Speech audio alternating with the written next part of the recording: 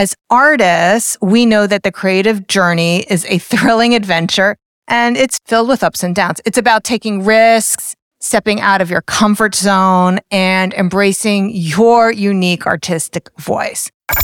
It's the Inspiration Place podcast with artist Miriam Schulman. Welcome to the Inspiration Place podcast, an art world insider podcast for artists by an artist, where each week we go behind the scenes to uncover the perspiration and inspiration behind the art. And now, your host, Miriam Schulman.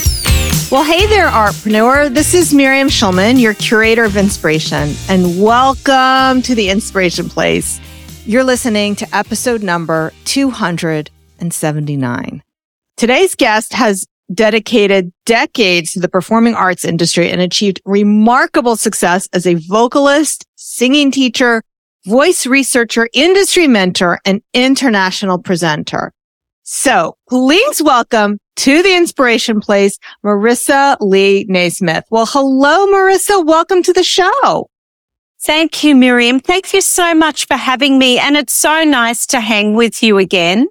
It is. So right before we hit record, you were telling me you just saw a musical last night. I did. So if I have watery, glassy eyes, it's because I haven't had a lot of sleep. It's very early in the morning here in Australia. And yes, I went to see Moulin Rouge, the musical. People, if you haven't seen it, you must go and see it. The staging is something I have never seen before, and I've seen quite a few musicals. The costuming is stunning.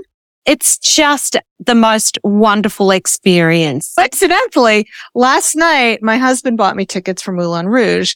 The reason being is my daughter, and I think I shared this with you, Marisa, my daughter is getting a master's in music education from Columbia, and her professor, who is a violinist, it was part of the team that did the new orchestration, and they won a Tony for it for the Broadway show because they updated it from the movie, which was 20 years ago. They updated all the music.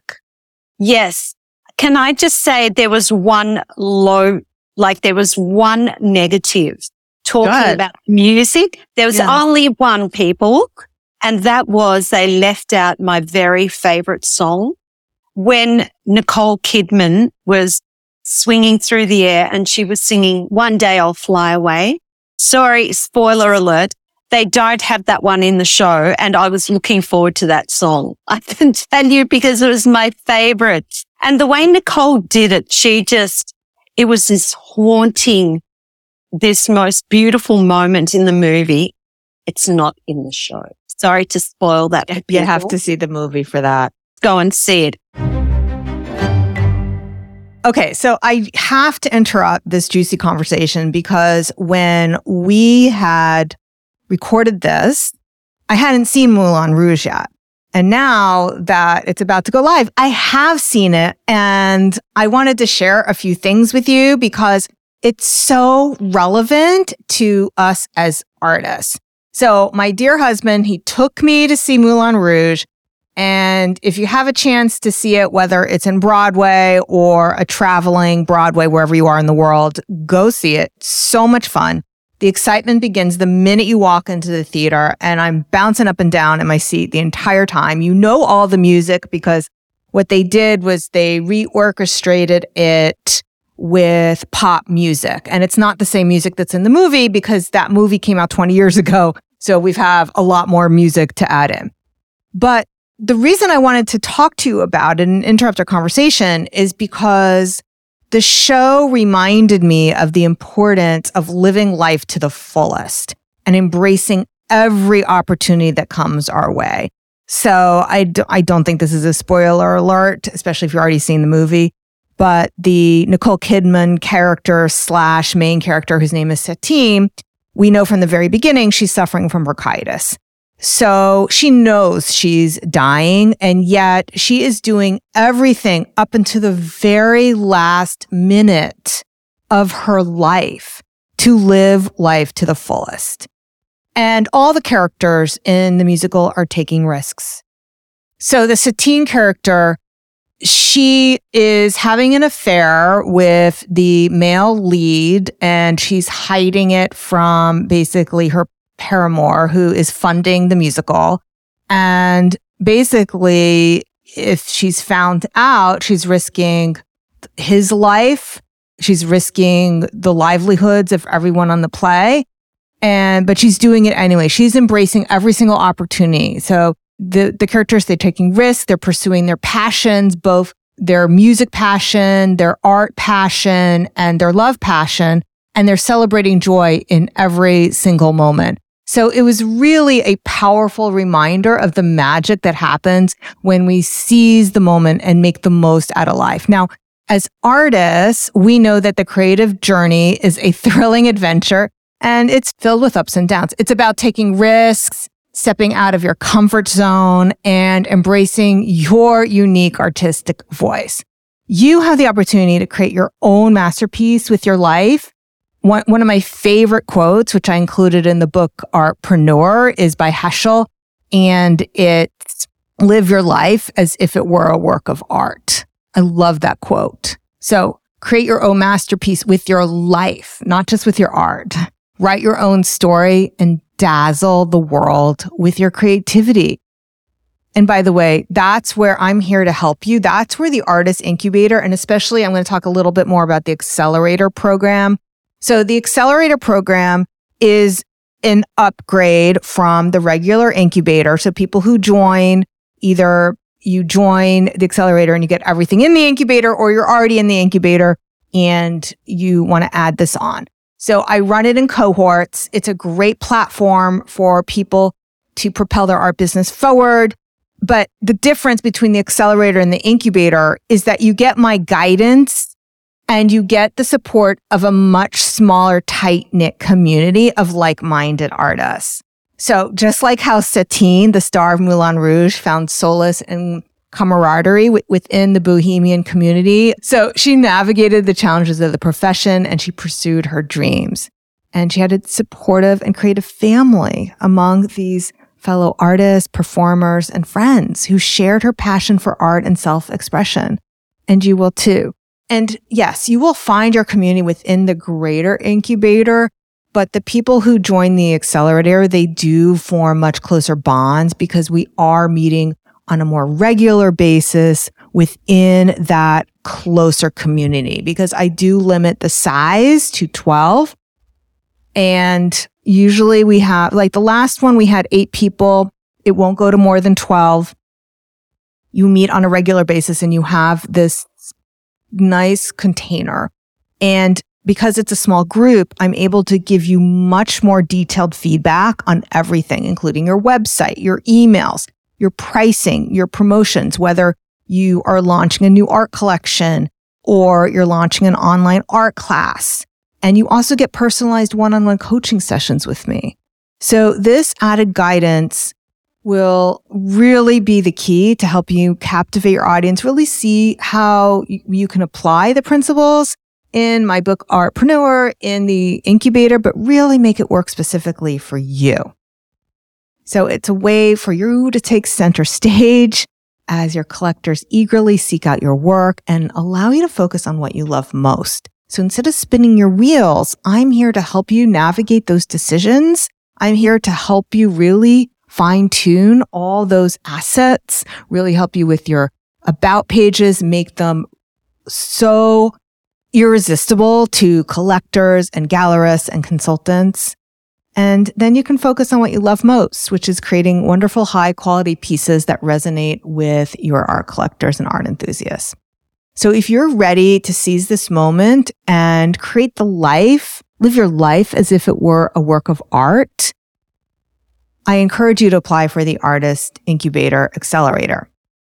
We are opening spots for the next cohort, which is going to kick off January 1st. So we know that 2023 is coming to a close. You will get access to other material before January 1st, but the cohort kicks off in January. So with only a few spots left, I want to make sure you grab your ticket to the hottest show in town. So you do need to apply. It is a closed group. If you want to know who I'm looking for, you need to have an e-commerce enabled website. You need to have already made sales. So those two criteria are a must. Otherwise, you can just go and apply. Go to schulmanart.com/biz, as in the letter B in boy, I as in ice cream, Z as in zebra. Let's make the most of every opportunity in your life, and we'll create an unforgettable art journey for you that shines like a diamond. All right. So let's get started with today's interview, because there's so much to talk about and you have so much to share. I'm so excited to interview you. So can you share some pivotal moments? And we're talking about the good as well as the bad and the ugly of your own music career, particularly as a woman, and how these experiences have shaped your mindset and your approach to the industry. Okay. Well, I've had a very long career. I've been in the industry for about 45 years. I like to say that my journey started when I was 5 years old. That's when I started listening to pop and rock music, because I come from that background. I've had no classical training. So people who say, as a singer, go and have classical training. You don't need classical training, but I'm an advocate for the music that I sing and I have sung.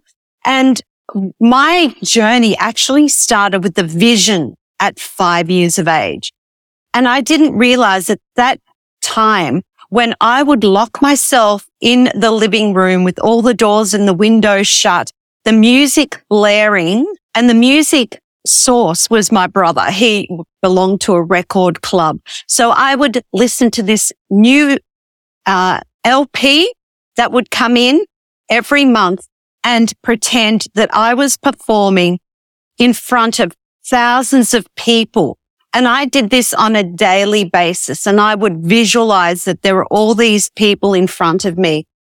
And so I believe that's what started my career at 5 with a visualization. At 15, I saw an ad in the paper for a singer. They wanted a lead singer for a band, and I auditioned and I got the job. Now, can you imagine at 15 being paid to do the very thing that you love more than anything? Like, I immersed myself in this music and it made me feel amazing. Just brought me so much joy. But then to find that I was actually being paid to do this thing was unbelievable. And I was the OG Hannah Montana at that stage. And I'm going to clarify that.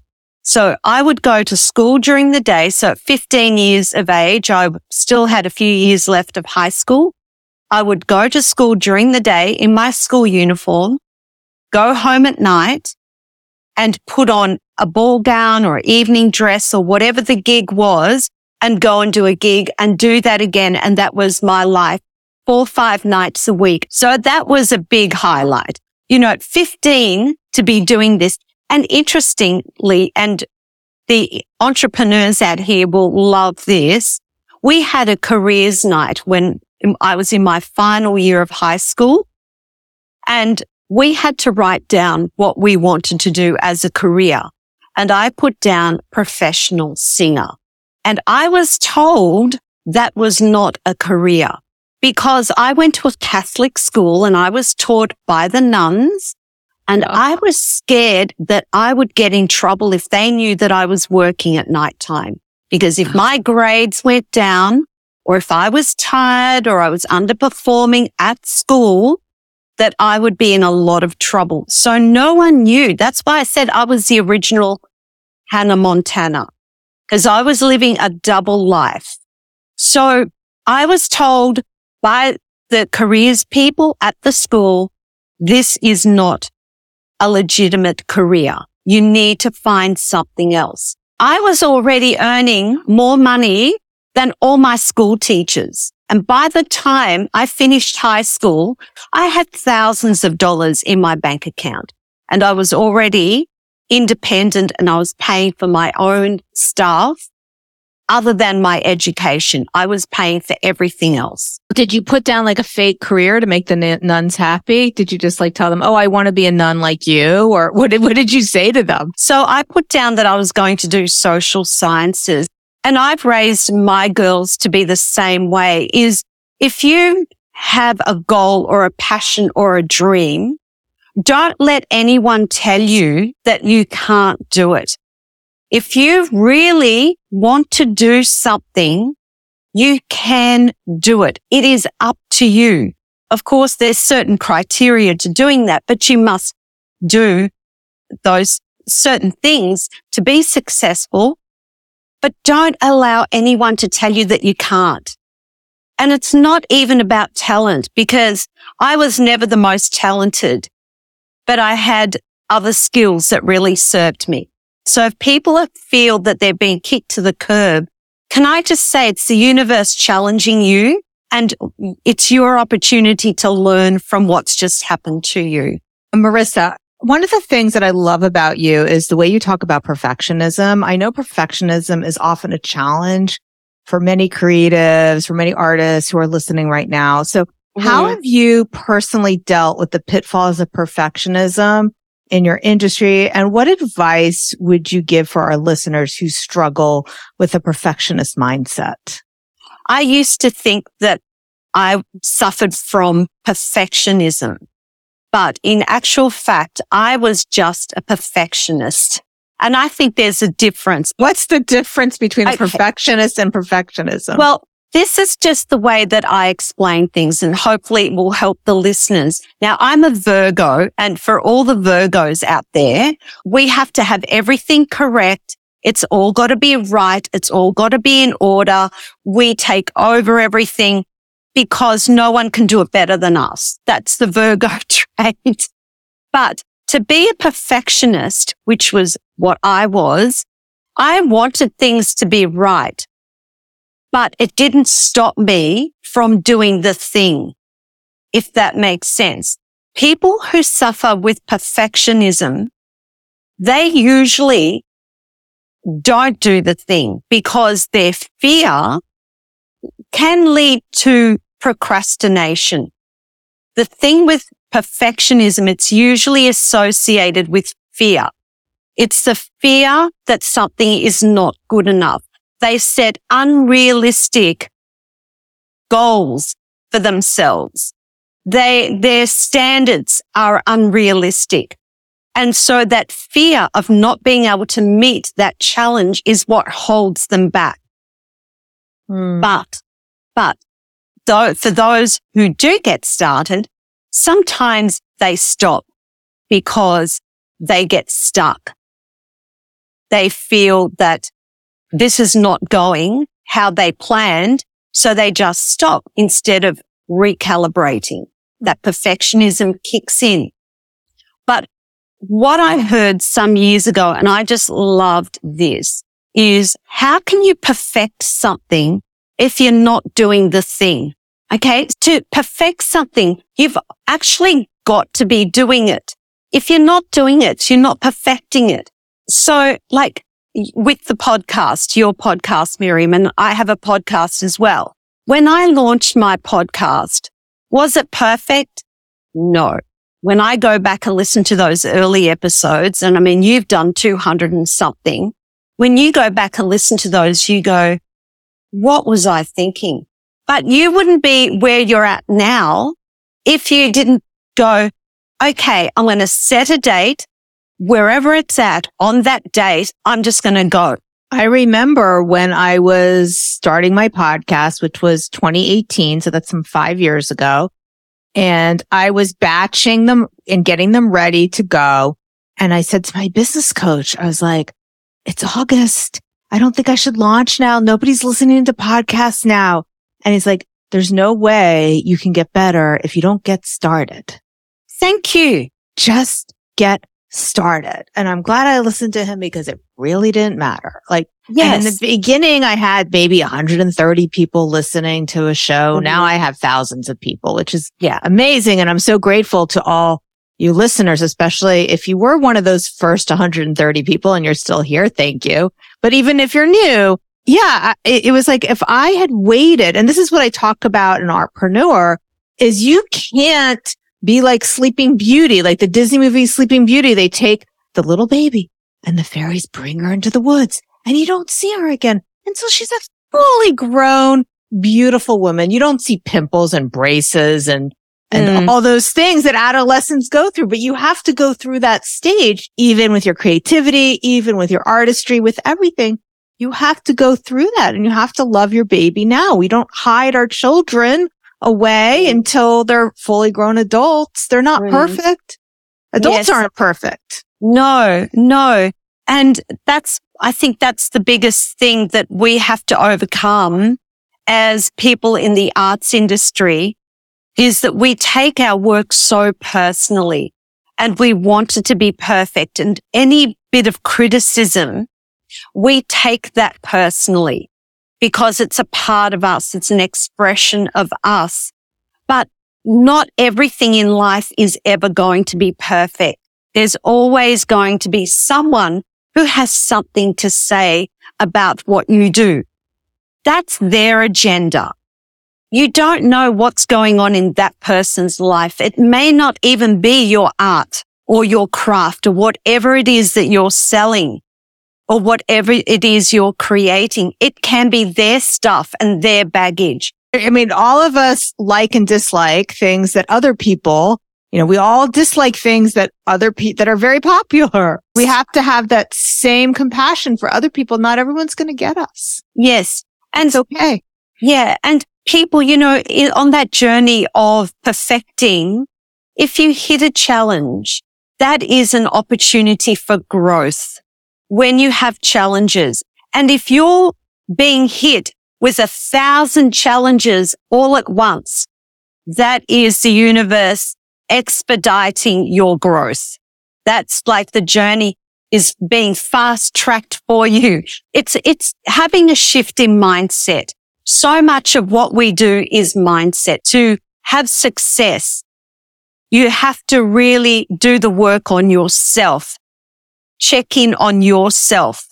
Make sure that you value you so others can value your worth. I have one last question for you, Marisa, and it's about self-care, because I know that you're a ninja about it, as am I. We both believe it's crucial and you can't even say for artists. I just think it's for everyone. Yes. So what practices or strategies have you found helpful in terms of self-care? Why do you believe it's essential for creatives to prioritize their self-care? Well, unfortunately for me, I had to wait till I hit a brick wall. I've completed a PhD on a full-time basis when I was working full-time. And at the end of it, I just was a total mess. And I was in need of help. I was in high stress mode. I was physically, mentally, emotionally depleted. And I knew I had to do something. And I started listening to podcasts. It was COVID, but something good came out of COVID, and that was my self-care. I started listening to thought leaders, and they started talking about morning routines. And I thought, well, you know what? I'm a hot mess, so I've got nothing to lose. So each morning I have a regime that I set up that helps me deliver my best teaching every day, and it allows me to turn up in my workplace or in my creative space at the best that I can be. And that is different every day. Obviously, our levels of best change on a daily basis, but I believe I call them the meds. So M is for meditation. And if you've never meditated before, it doesn't mean that you have to sit there and hum for 10 minutes. It can be whatever you want. Go and take a walk where you're at one with nature. Just have that time where you allow your filing cabinet in your brain to let go of some of the stuff that you're carrying over from the day before, because we have something between 50 to 60,000 thoughts a day, and they stay with us. Most of those are negative. Most of those are on repeat. So you want to make sure that you get rid of that stuff that's in your filing cabinet. Then exercise. So in the mornings, I used to do planks. So that would be 6 minutes of planking. And I built up to that. I could only do 30 seconds to start with, but I built that up. But I now do other stuff where I just move. And then I also do the gym twice a week with weights. And twice a week I do Pilates. So every day I'm doing some kind of movement and as much walking as possible. And then D is watch your nutrition. D is diet, but let's call it nutrition. I'm trying to eat as much as possible an anti-inflammatory diet, which means getting rid of processed foods because they cause inflammation. And inflammation is responsible for all these 21st century diseases that we have that are so prevalent at the moment, like arthritis, cancer, diabetes, the list goes on. So I'm trying to eat as much fresh food as possible. And the last one, which is most important with meds, is sleep. You have to get 7 to 8 hours sleep every night. Some people need more, but if you can aim for at least 7 hours of deep sleep, it is life-changing. If you don't sleep properly, it puts you in a bad mood. Like if you're constantly fighting with people or your partner, check your sleep. There's a good chance that if you're not sleeping properly, it's causing you to be reactive. I also remember reading that not getting enough sleep is kind of like driving drunk. Like if you don't have enough sleep, it's the same thing. Yes, it's something like consuming 3 glasses of alcohol. And also too, they say that it makes you dumber. And also to energy levels. Like for me, when I don't sleep properly, if someone just looks at me or asks me how I am, I burst into tears. I'm an emotional, blubbering mess. If I don't sleep properly, I'm terrible. I remember one night I was sequining my daughter's costume for this Dancer of the Year at the Australian national titles. And it was a full-length unitard. And I had to sequin by hand every sequin. And I went to bed at 5 a.m. and we had to be at the venue by 9 a.m. So I literally had 1 hour's sleep and then I had to do her hair and makeup. We get there and someone asked me how I was. I just burst into tears. So meds, people, meditation, or that means quiet time, being present with self. E, exercise, if you don't like that word, just some physical activity or movement. D, diet, or let's swap that word out, nutrition. And S, sleep. And that is so important. It is so, so important. Your energy levels, your brain, your emotions, your body will thank you for it. And so will the people around you and the people that you deal with on a daily basis. When I get to work, people go to me, how come you've got this crazy energy? And I say, because I work at it and I work at it every day. That's beautiful. All right. Can you tell us more about your new performance mastery coaching program and how it benefits singers and professional performers and other creatives looking to take their careers to the next level? So it is based on all the years that I've had as a creative or as a performing artist and learning that it's not just about your skill set. Your talent, I believe, is about 20%, and the other 80% is things like your goal setting, your clarity, your focus, your productivity. It's your influence.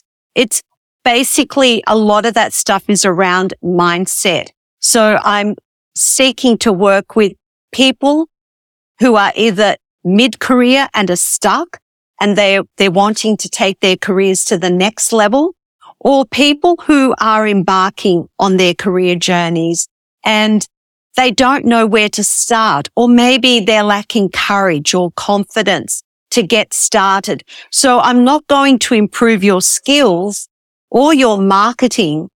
It's about working on you and developing your mindset and your abilities to get yourself moving to that next level. And it's about stop living life in the wings, and it's time to take center stage. So we're going to include links to all these places in the show notes, and that will be schulmanart.com/279. All righty, Marisa, do you have any last words for my listeners before we call this podcast complete? My final words would be, believe in yourself. You are worthy. You are worth the effort. You always have been and always will be. Fantastic. Well, thanks, Marisa, so much for being with me here today. Oh, thank you for having me, Miriam. It's so cool to connect with you again, to see your face again, because we've actually had dinner in New York. Yes. In person. Yes. All right, my friends. So thank you for being with me here today. And I will see you the same time, same place next week. Until then, stay inspired. Thank you for listening to the Inspiration Place podcast. Connect with us on Facebook at facebook.com/SchulmanArt, on Instagram @SchulmanArt, and of course on schulmanart.com.